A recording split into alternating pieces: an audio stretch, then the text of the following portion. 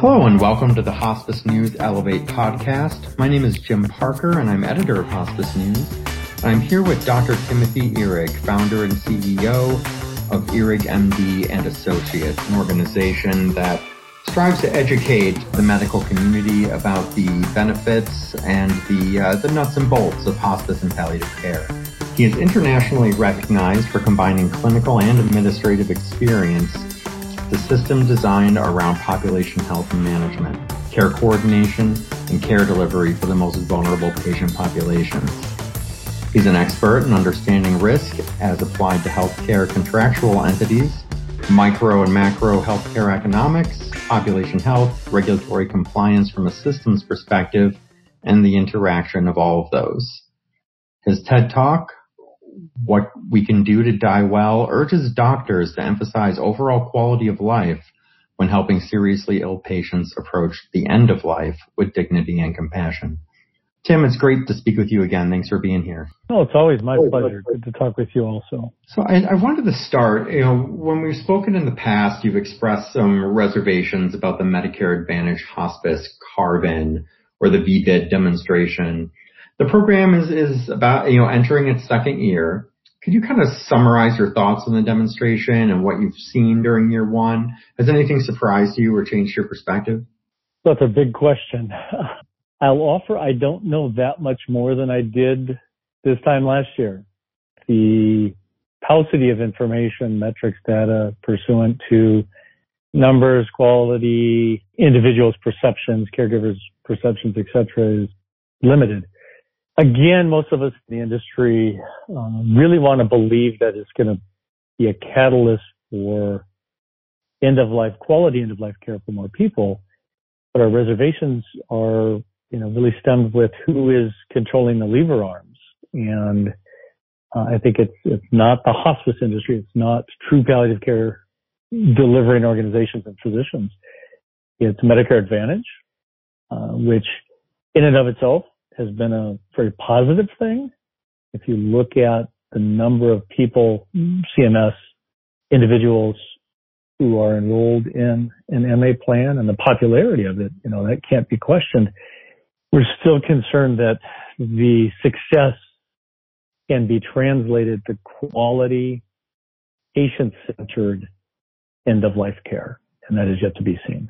Thank you. And there's been a lot of kind of hand in hand with that question. There's been a lot of discussion in the field about a rising need for palliative care and the potential for new avenues of reimbursement, including Medicare Advantage and a Medicare benefit, a dedicated Medicare benefit that's been proposed by stakeholders in the space, but not by any agency at this point.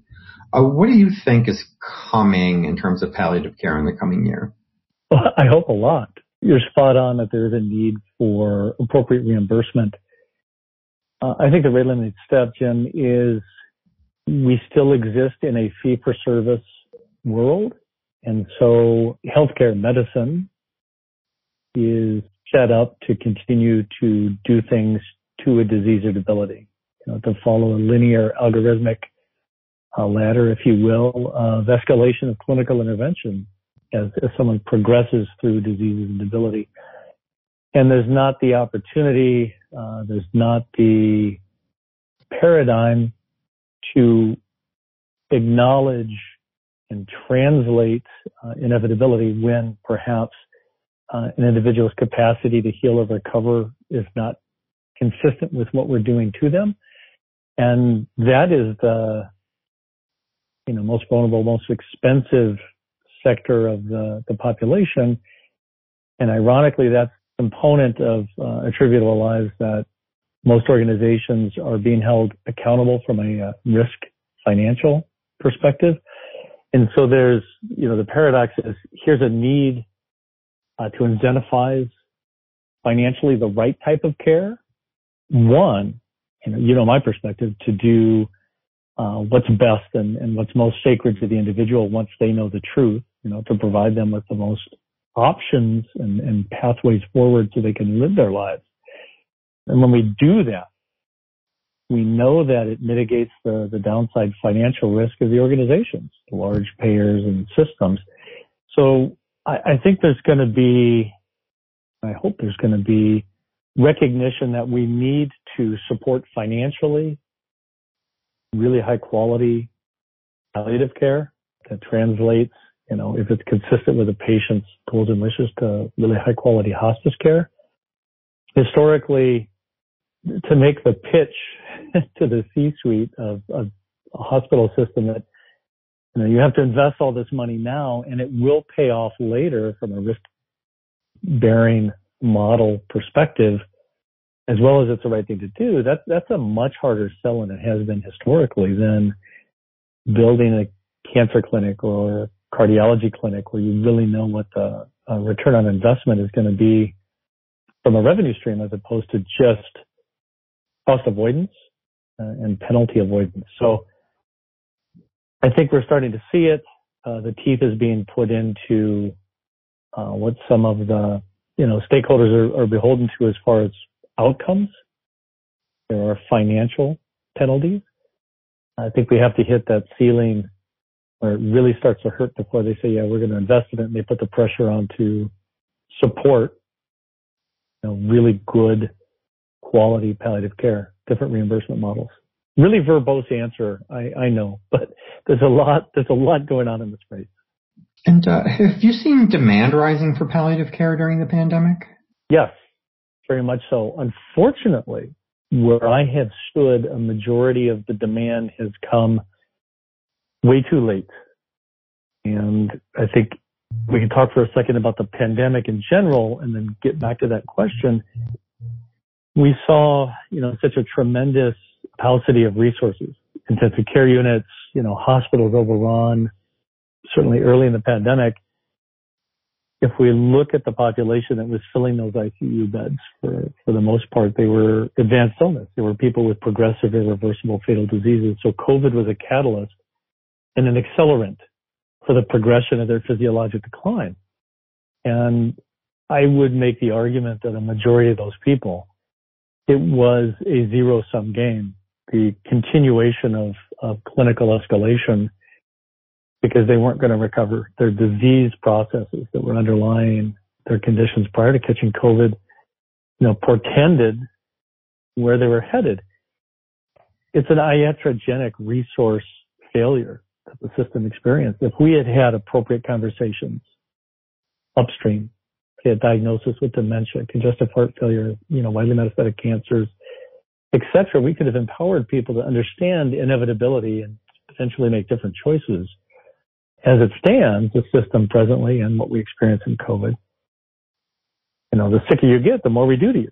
Well, you're having trouble breathing, we've got to put this tube down your throat. The choice is tube or no tube, which when you're suffocating doesn't look like much of a choice, and you don't understand what's going on and all the ramifications of disease progression, etc. You had a disproportionate number of elderly ill end up on ventilators that we're never going to come off them. So at that point, there is this scream for palliative care, come in, have conversations, not just for patients and families, but I've seen a lot of providers, intensive care unit physicians, pulmonologists, etc., struggling with this overwhelming volume of critically ill and dying patients. And emotionally, they're taxed. They said, look, my skill set is X, Y, and Z. Yours is having conversations and translating this inevitability. I need help navigating these continual high pressure, highly emotive conversations, people who are dying. So there was, I think, born from this a recognition that palliative care is not a nice to have. Palliative care is an absolute necessity. Now we just need to push it further upstream so that people have a choice of dying at home or dying on a ventilator, which I don't think a lot of people have over the last couple of years.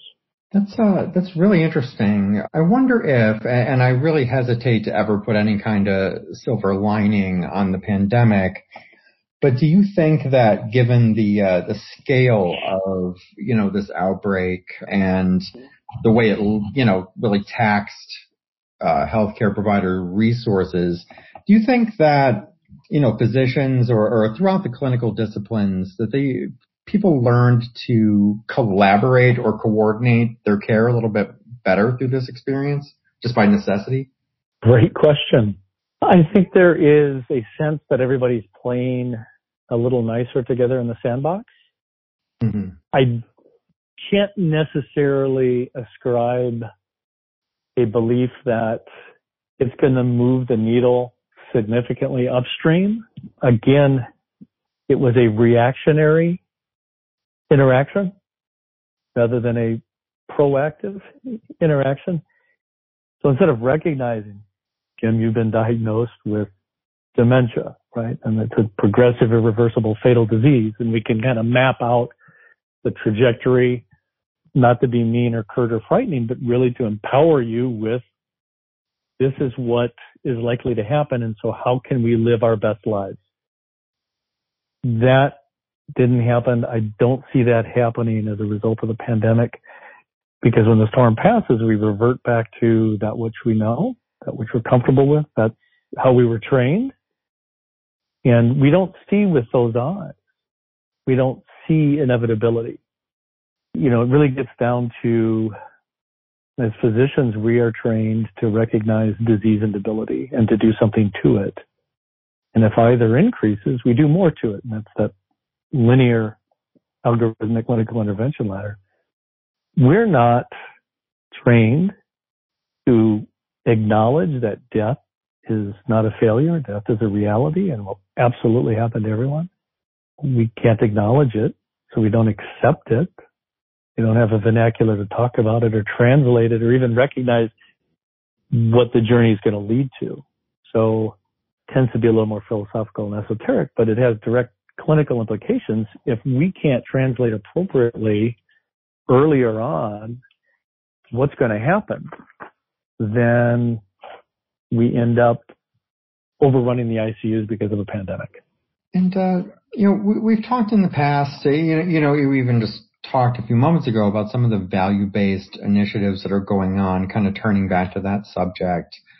But do you think there are elements that need to change in regards to the traditional Medicare hospice benefit itself? It was established in the early 80s. Do you think it needs to be updated?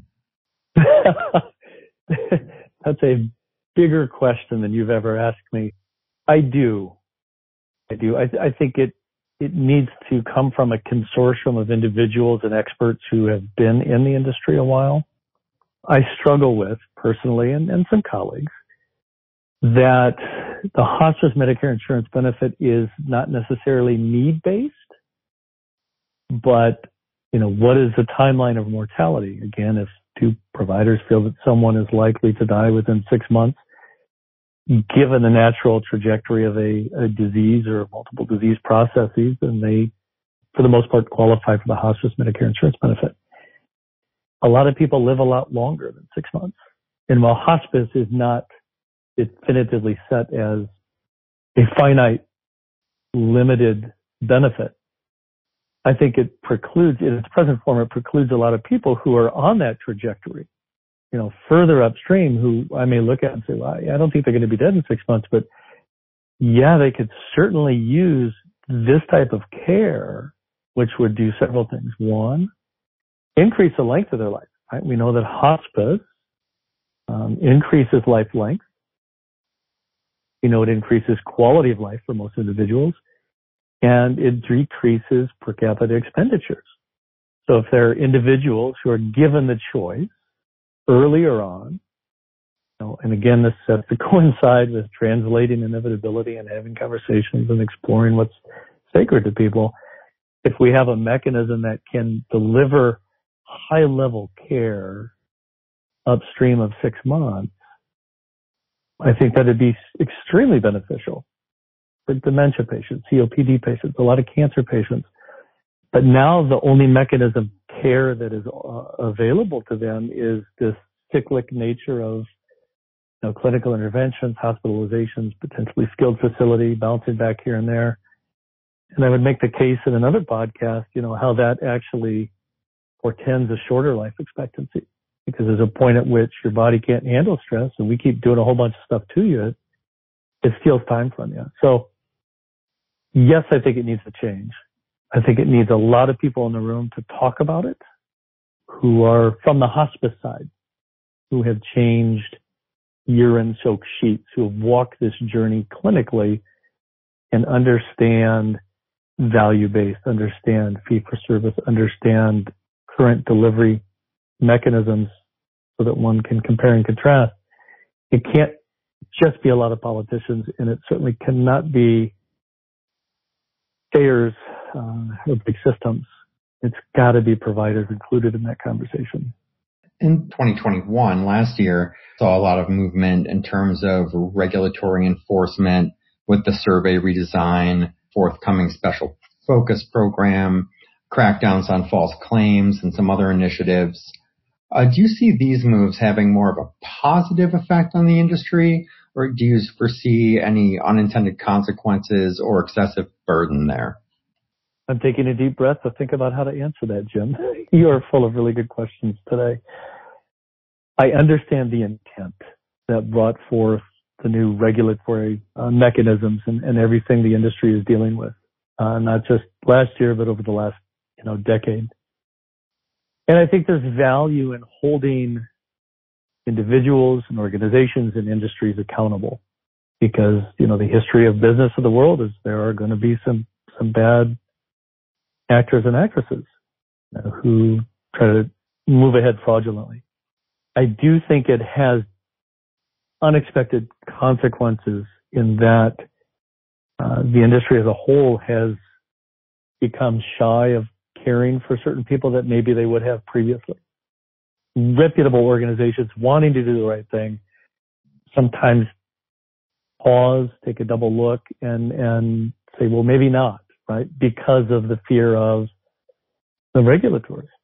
And when you have a governmental agency that subcontracts people to go in and kind of just say clean up an industry, if you will, and they are incentivized perhaps by the wrong reasons financially, it can lead to a skewed perception. And certainly when people are acting as regulators and they are not fluent in what care delivery is and certainly don't understand to the same extent that most providers do disease, these trajectories, and all of these other things that we deal with every day, there can be some unintended consequences.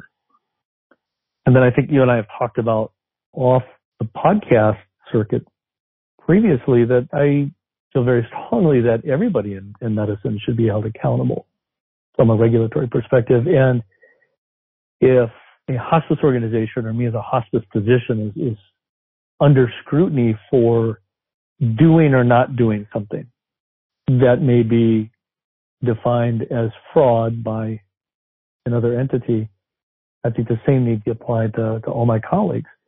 If someone has, just for example, widely metastatic pancreatic cancer and a performance functional level of 10 to 20%, we have so much data that suggests that this individual has got a very limited life expectancy.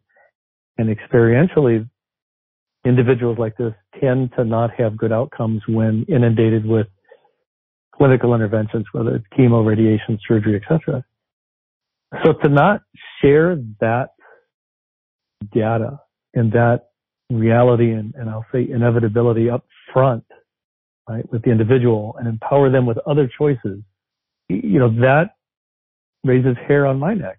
I don't think it's intentionally fraudulent, but a lot of colleagues are not held accountable for massive interventions of people that are never going to benefit from them. And I guess I'm a little outspoken when it comes to this particular issue, and I'll kind of leave it at that. No, that makes sense. Thank you. Talk, just generally, what are some of the other factors that you think will shape the hospice space during 2022? I think two significant factors that we've already experienced, but they are more than likely to have continued negative effects. One is staffing shortage. Prior to the vaccination mandate, everybody was really, really short-staffed. Sans some of your larger or really financially well-supported hospice organizations through private equity and this and that nature, most organizations can't compete for nurses at the hourly rate and hiring bonuses that are being offered by those really financially well-off hospice organizations or even acute care facilities, a hospital system. So I think nursing shortage, as well as all the ancillary staff, is going to continue to be significant. And it changed again, right, with the immunization mandate. A lot of organizations lost another 3 to 5% of their staff. So I think staffing and I think burnout, we've already seen not just frontline workers, LPNs, nurses, nurse practitioners. We're even seeing physicians now say, you know what, I'm done. I can't do this anymore. I'm exhausted. I think the burnout is going to fuel staffing shortages as well. I think those are the two most significant things we're going to be dealing with in the near future because of the pandemic.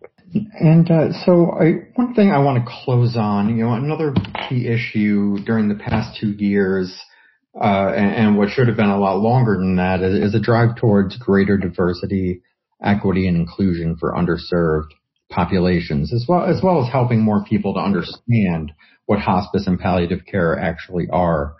Do you see the needle moving on these issues? I do. And I love the question, and I love where the space is going, not just in hospice, right? But we see a lot of energy across all sectors of industry and academia. For me, and we've talked about this, regardless of your background, regardless of your orientation, ethnicity, end of life is a human journey. And it is a great equalizer. And everyone should have the opportunity to write the last chapter of their lives according to what is sacred to them as best as possible. And that is the integration and application of good end-of-life hospice services. But you're absolutely right. It has to start with education and empowerment. Most people don't know what it is. And there's such ignorance and fear and bias, which is almost paralytic. Hospice is death. Hospice is going to steal time. If we've even heard of hospice before, there's so many cultural boundaries, I think, that the industry has put up. We need to work very, very hard as hospice providers to understand what we know, understand what we don't know, recognize the difference between the two with respect to these issues, and solicit individuals who can help us bridge this chasm. I think that's the first step. The second step is, as the larger system of healthcare recognizes and starts to accept, support, and apply quality end-of-life care, they need to support these efforts as well. Because it can't just be me standing on a peach crate at the farmer's market, saying hospice, palliative care, equity for all. That just doesn't do it. It's going to be a concerted, united effort because it's a human issue.